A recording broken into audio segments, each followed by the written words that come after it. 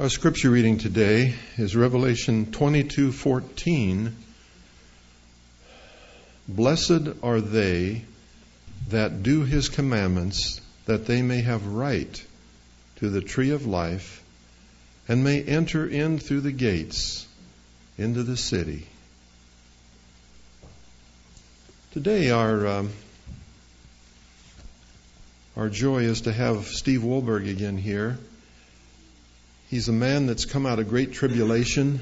You know his story. He's going to tell you a little bit about it shortly. He was immersed in Hollywood. He was immersed in evil. His mouth frequently had curse words. He knew nothing about salvation. He was a secular Jew. One day in Hollywood, he happened to just pick up a Bible. The Holy Spirit had to be in that room when that happened, because he started reading. He started reading, of all places, in Ecclesiastes, and he'll tell you about it shortly. Ecclesiastes, what a book to start reading in. If you're going to open the Holy Scriptures, you might think of John, the first few pages of John. You might think of some of the Gospel writers or Romans or someplace, but his Bible literally fell open to Ecclesiastes, and it changed his life. He started reading voraciously in the Scriptures, and as we've so often said, he bathed his mind in Scripture. And out of that has come his modern-day ministry, the White Horse Media. And it comes from Revelation 6, where it speaks of the horses and the white horse. His ministry now goes around the world. He's published 15 books. He's been interviewed many times on news media outlets. He publishes all kinds of different publications that has gone throughout this earth. Steve Wohlberg is very soft-spoken, but very powerful. And last week we heard him talk about when you're reading Scripture, there's two ways to do it. You can water ski over the surface, or you can deep dive down into Scripture. Steve tends to deep dive. And now we have the judgment the judgment of God, but the gospel is also there as more important. And Steve talks from his own experience. There's an old hymn called "The Judgment Has Set," and these are some of the words. The judgment has set, and the books have been opened. How shall we stand in that great day, when every thought and word and action God, the righteous judge, shall weigh? How shall we stand in that great day? How shall we stand in that great day? Shall we be found before him wanting, or with our sins all washed away?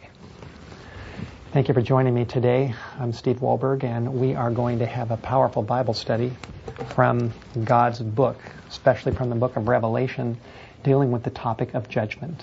We have been discussing on previous programs from the book of Revelation a message referred to as the message of the three angels. These messages are found in Revelation chapter 14. Revelation 14 verses 6 and 7 gives the first angel's message. Verse 8 describes the second angel's message about the fall of Babylon and the wine of Babylon. Verse 9 talks about a third angel's message, warning the world about the beast, the image, and the mark of the beast. Verse 12 talks about saints who keep God's commandments and have the faith of Jesus. And then verse 14 talks about Jesus Christ coming on a white cloud to reap the final harvest of the earth. We have been zeroing in on some of the details of these messages, these inspired messages, these God-appointed messages. And now we're going to zero in on verse 7. Revelation 14:6, we talked about this in the last program, talks about the everlasting good news of Jesus Christ to be preached to those that dwell upon the earth, to every nation, tribe, tongue, and people, to the whole world. It's a global message. And then verse 7 says, saying with a loud voice, fear God and give glory to him, for the hour of his judgment is come. The hour of his judgment is come. That's what Revelation 14, verse 7 says. Now, let's talk about this. Let's just bring out some points. If you have your Bible, I encourage you to follow along with me and take a look so you know that these are not the ideas of Steve Wohlberg. This is God's message. It's a revelation right from his book. First of all, this phrase, the hour of his judgment is come. This is part of the first angel's message. We see that clearly by reading verses 6 and 7 of Revelation 14. We also see that this announcement that we are now living in the hour of God's judgment, that this announcement goes on at the same time as the everlasting gospel is being preached to those that dwell upon the earth. In other words, while the good news is going out, while things are still happening on planet Earth, while people are still living and making decisions for or against Jesus, that's when the announcement is made that there is an hour of judgment going on and that it has come. Now, obviously, if the gospel is being preached upon the earth at this time, this judgment is taking place in heaven. And the people of the earth are being judged. It also says that the hour of judgment is come. Now, this does not mean that it's a literal 24-hour period. It takes a lot longer for the gospel to be preached to the whole world. So when it says hour, this is talking about a time period, a symbolic time period that runs concurrently with the preaching of the gospel on the earth. While that's happening down here, the announcement is made, there's an hour of judgment that we have entered into that is going on up there, up in heaven. It also takes place before the return of Jesus Christ, because verse 14 tells us, I looked and behold a white cloud, and upon the cloud one sat like the Son of Man. So there's an announcement of a special judgment time that takes place before Jesus comes again. There are many phases of judgment when you read the Bible carefully. There was a judgment that occurred at the cross. When Jesus died, Jesus said that the prince of this world is judged. Satan was judged at Calvary. And then there's another judgment phase called the hour of judgment that, according to Revelation 14:7, has come in the final days while the gospel is still being preached all around the world. And then there's a final what they deserve. That's a judgment we certainly don't want to have anything to do with. And so there's a judgment that goes on before the second coming. And that judgment is a judgment that determines who's ready, that will make the decisions who are the real true followers of Jesus Christ, who are those who have fully accepted the everlasting gospel, who are those that are following God's word. So when you read the text and just put the pieces together, we know that the hour of judgment is part of the first angel. It is announced while the gospel is being preached upon the earth. It is a judgment that goes on in heaven. It is for a special symbolic time period. It takes place before the second coming, and it determines who will be ready for Jesus' return. This is what the Bible says when you just look at it point by point. And this is not something that most people understand. Most people don't know about this. They don't know that we're in the hour of judgment. And the reason is because they're not reading their Bibles. They're not reading the book of Revelation. They're not studying carefully on their knees. They're not praying. They're not seeking God. They're seeking a lot of other things, especially television programs. I don't know if you know this or not, but guess what is the number one best-selling and most popular book that is now being read on planet Earth?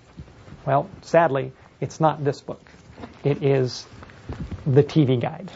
That's what most people are reading a lot more than they're reading this book. And so they don't know what the Bible says about judgment, about the day of judgment, about the hour of judgment.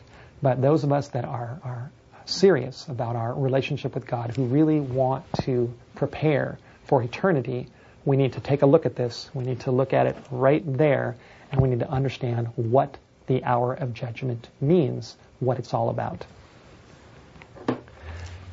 Judgment is mentioned many times in the Bible.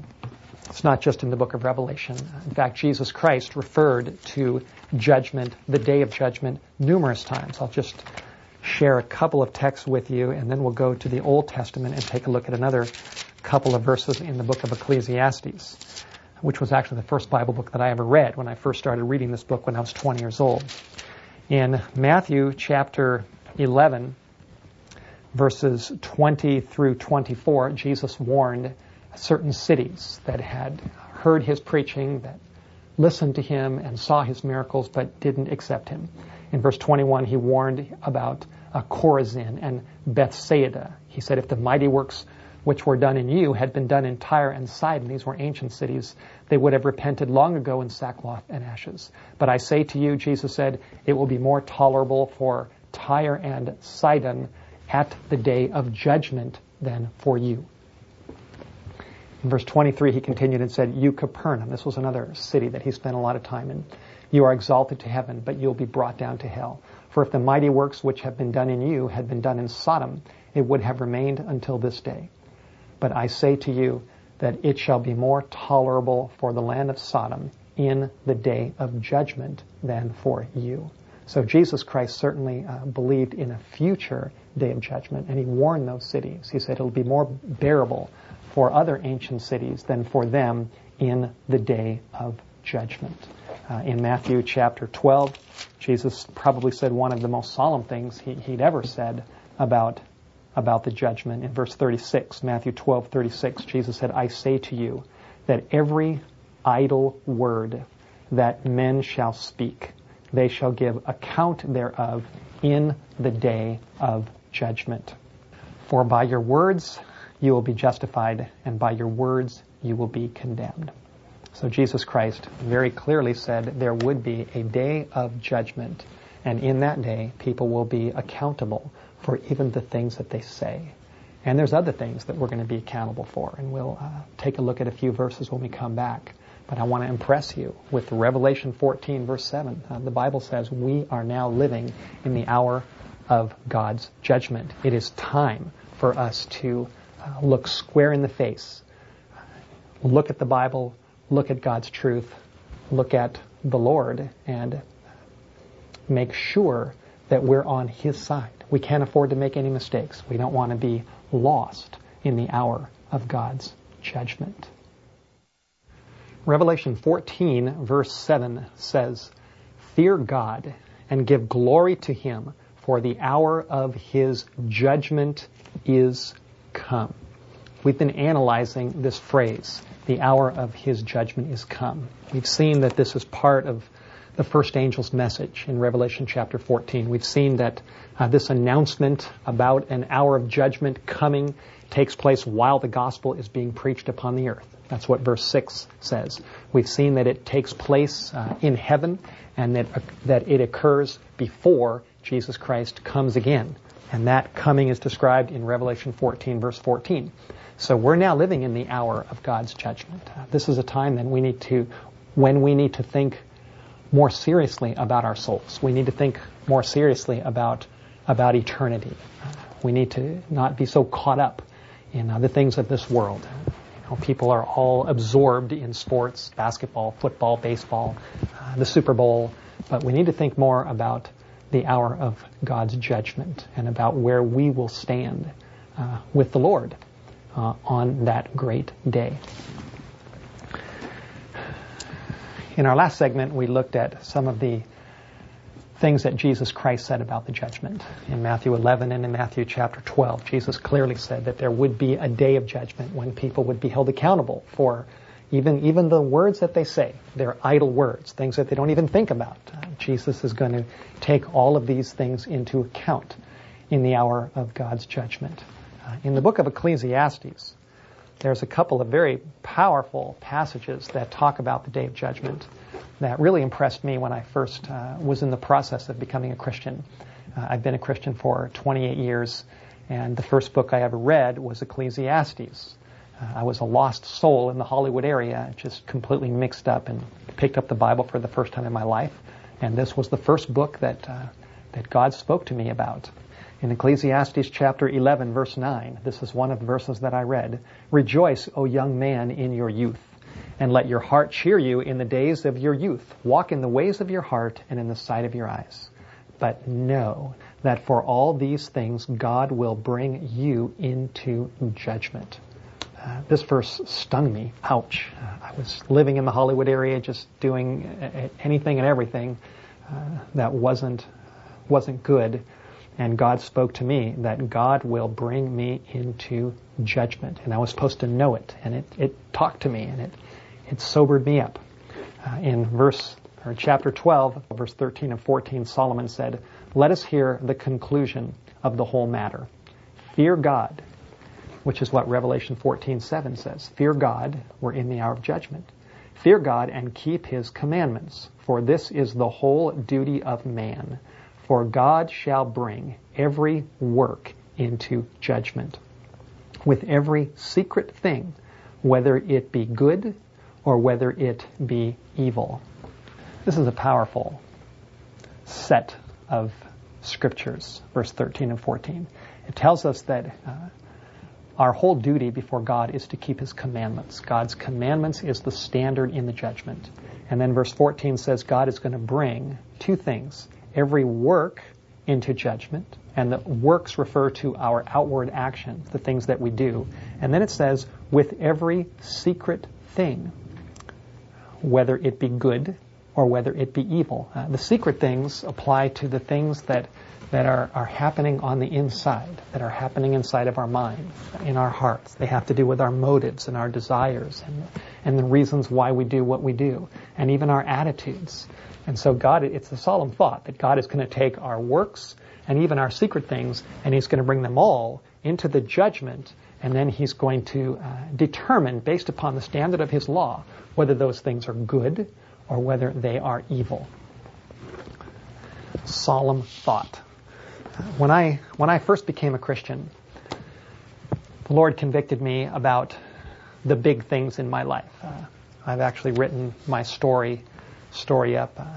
It's actually recently also been translated into German, which was amazing. They sent me a copy of it. It's called From Hollywood to Heaven, the German publisher. And it describes what my life used to be like many, many years ago.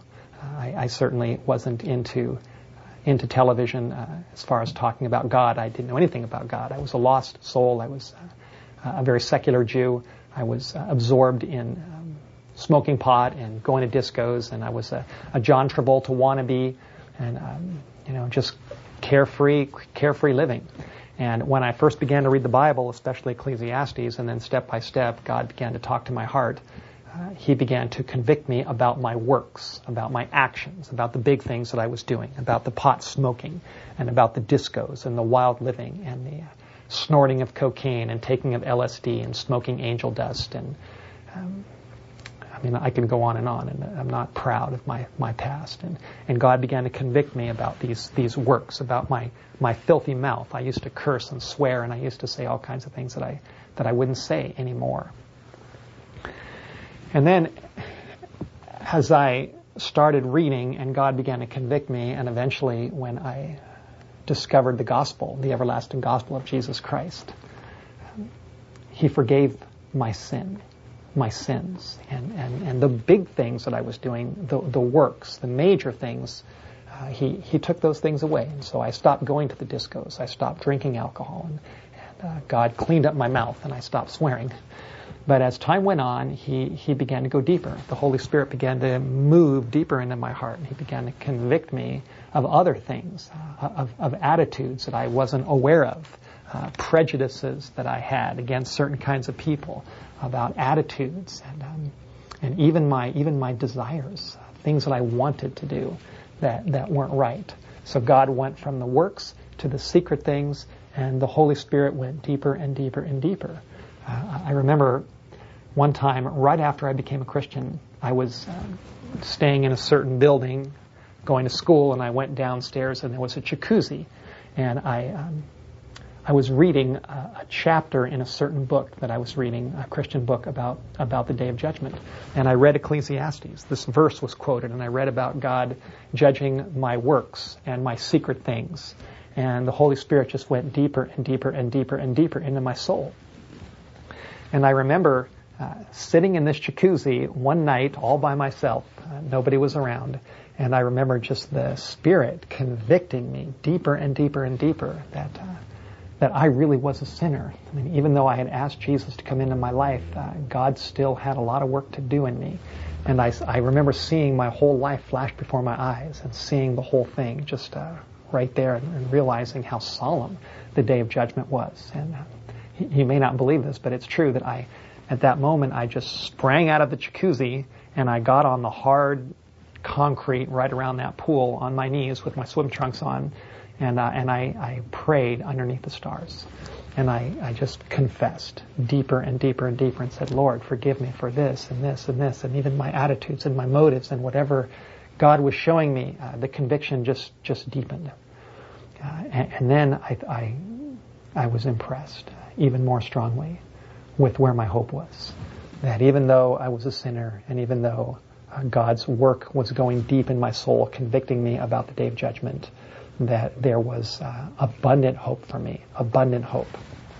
And that hope was in my Savior. It's amazing when you read Revelation 14 and you read about the hour of judgment. As I mentioned before, the announcement that the hour of judgment has come goes on at the same time that the everlasting good news of Jesus Christ is to be preached to those that dwell upon the earth. Revelation 14:6 describes the gospel. Revelation 14:7 describes the hour of judgment. And I learned, and I'm so thrilled that I have a chance to share this with you right now, I learned that my hope in the hour of judgment, as God is convicting me of my works and my secret things, my hope is the gospel. My hope is Jesus. And I still remember to this day, it was 28 years ago when it happened, I was on my knees and I was praying under the stars and asking Jesus to cleanse me, to forgive me, to wash me white as snow. And at the same time that I was convicted of my sin, at the same time I experienced this blessing, this forgiveness, this wave of mercy wash over me. And I knew that Jesus was my Savior. I knew that He loved me. I knew that He cared for me. I knew that He died for me, that He rose again for me. And I knew that I had the assurance of eternal life. And that's the assurance that God wants to give you today. Let Him convict you and move you and bring you to the cross so He can wash you in the midst of this hour of God's judgment. Once again, Revelation 14 verse 7 announces to the world right now, fear God and give glory to Him, for the hour of His judgment is come. I believe with all my heart, I believe this for 28 years, that we are now living in the hour of God's judgment, that this is the time when we need to take very seriously the salvation of our souls and make sure that there's nothing in between us and our Savior.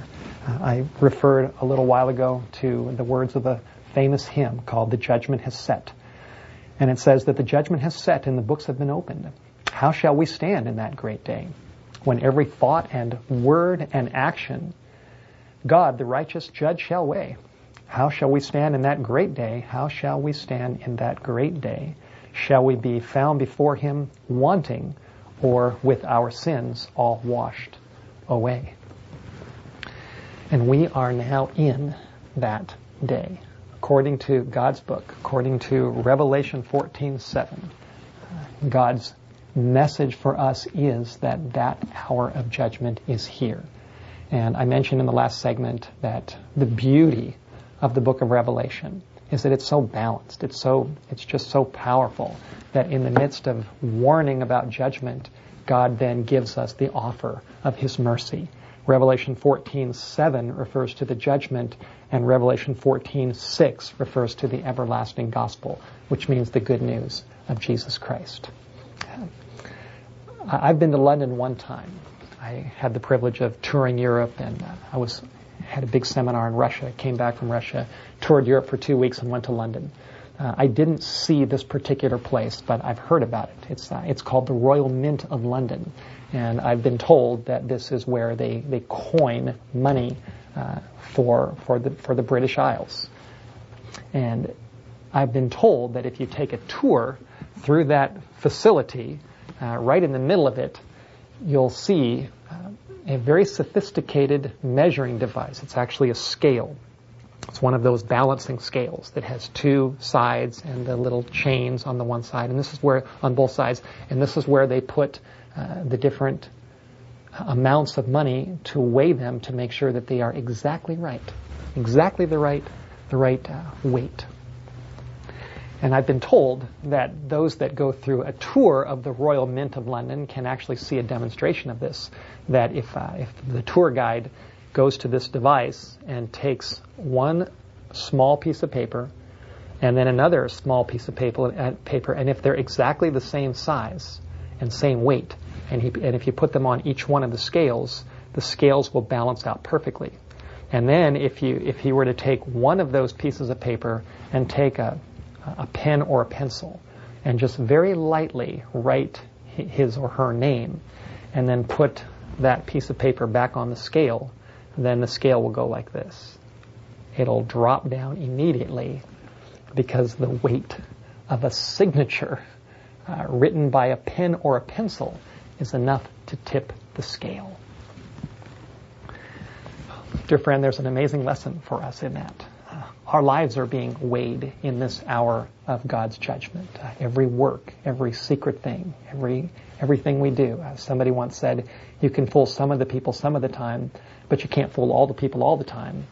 But there is someone that we can't fool at any time, and that someone is God. God knows everything about you, about me, about all of us. He knows what we do in the dark. He knows what we do in the light. He knows everything. And the big question is, the eternal question is, how can we find hope in the hour of judgment, in the final day of judgment? How will we stand on that great day? Well, here's the answer. Just like a signature of someone's name in pencil is enough to tip the scales, the glorious, powerful, wonderful, life-changing, eternal truth of this book is that the signature of the Lord Jesus Christ on your life and on my life is enough to tip the scales in our favor for eternity. If we will confess our sins, if we'll honestly get on our knees and tell God everything we know, and confess our life, our works, our secret things, everything, if we'll just really deal squarely and honestly with Him. And then if we'll trust Jesus Christ as our personal Savior and embrace Him, embrace His gospel and invite Him into our souls, He has promised that not only will He forgive us, but He will change our lives. God loves you. God wants you. Jesus died for you. His signature on your life will give you a good night's sleep and give you the assurance that you will pass God's judgment. I encourage you, don't wait another moment. Give your life to Jesus today. We're in the hour of God's judgment, and now's the time to make our eternity certain through our faith and our trust and our full surrender to the Lord Jesus Christ. Our Lord, as we look at ourselves, it's hard to understand how we could be saved. But as we look at Jesus, it's hard to understand how we could be lost. May we look forward to the day, the gleams of the golden morning, and go home with you forever. And as we leave this place, let us remember we're now entering the mission field. In Jesus' name, amen.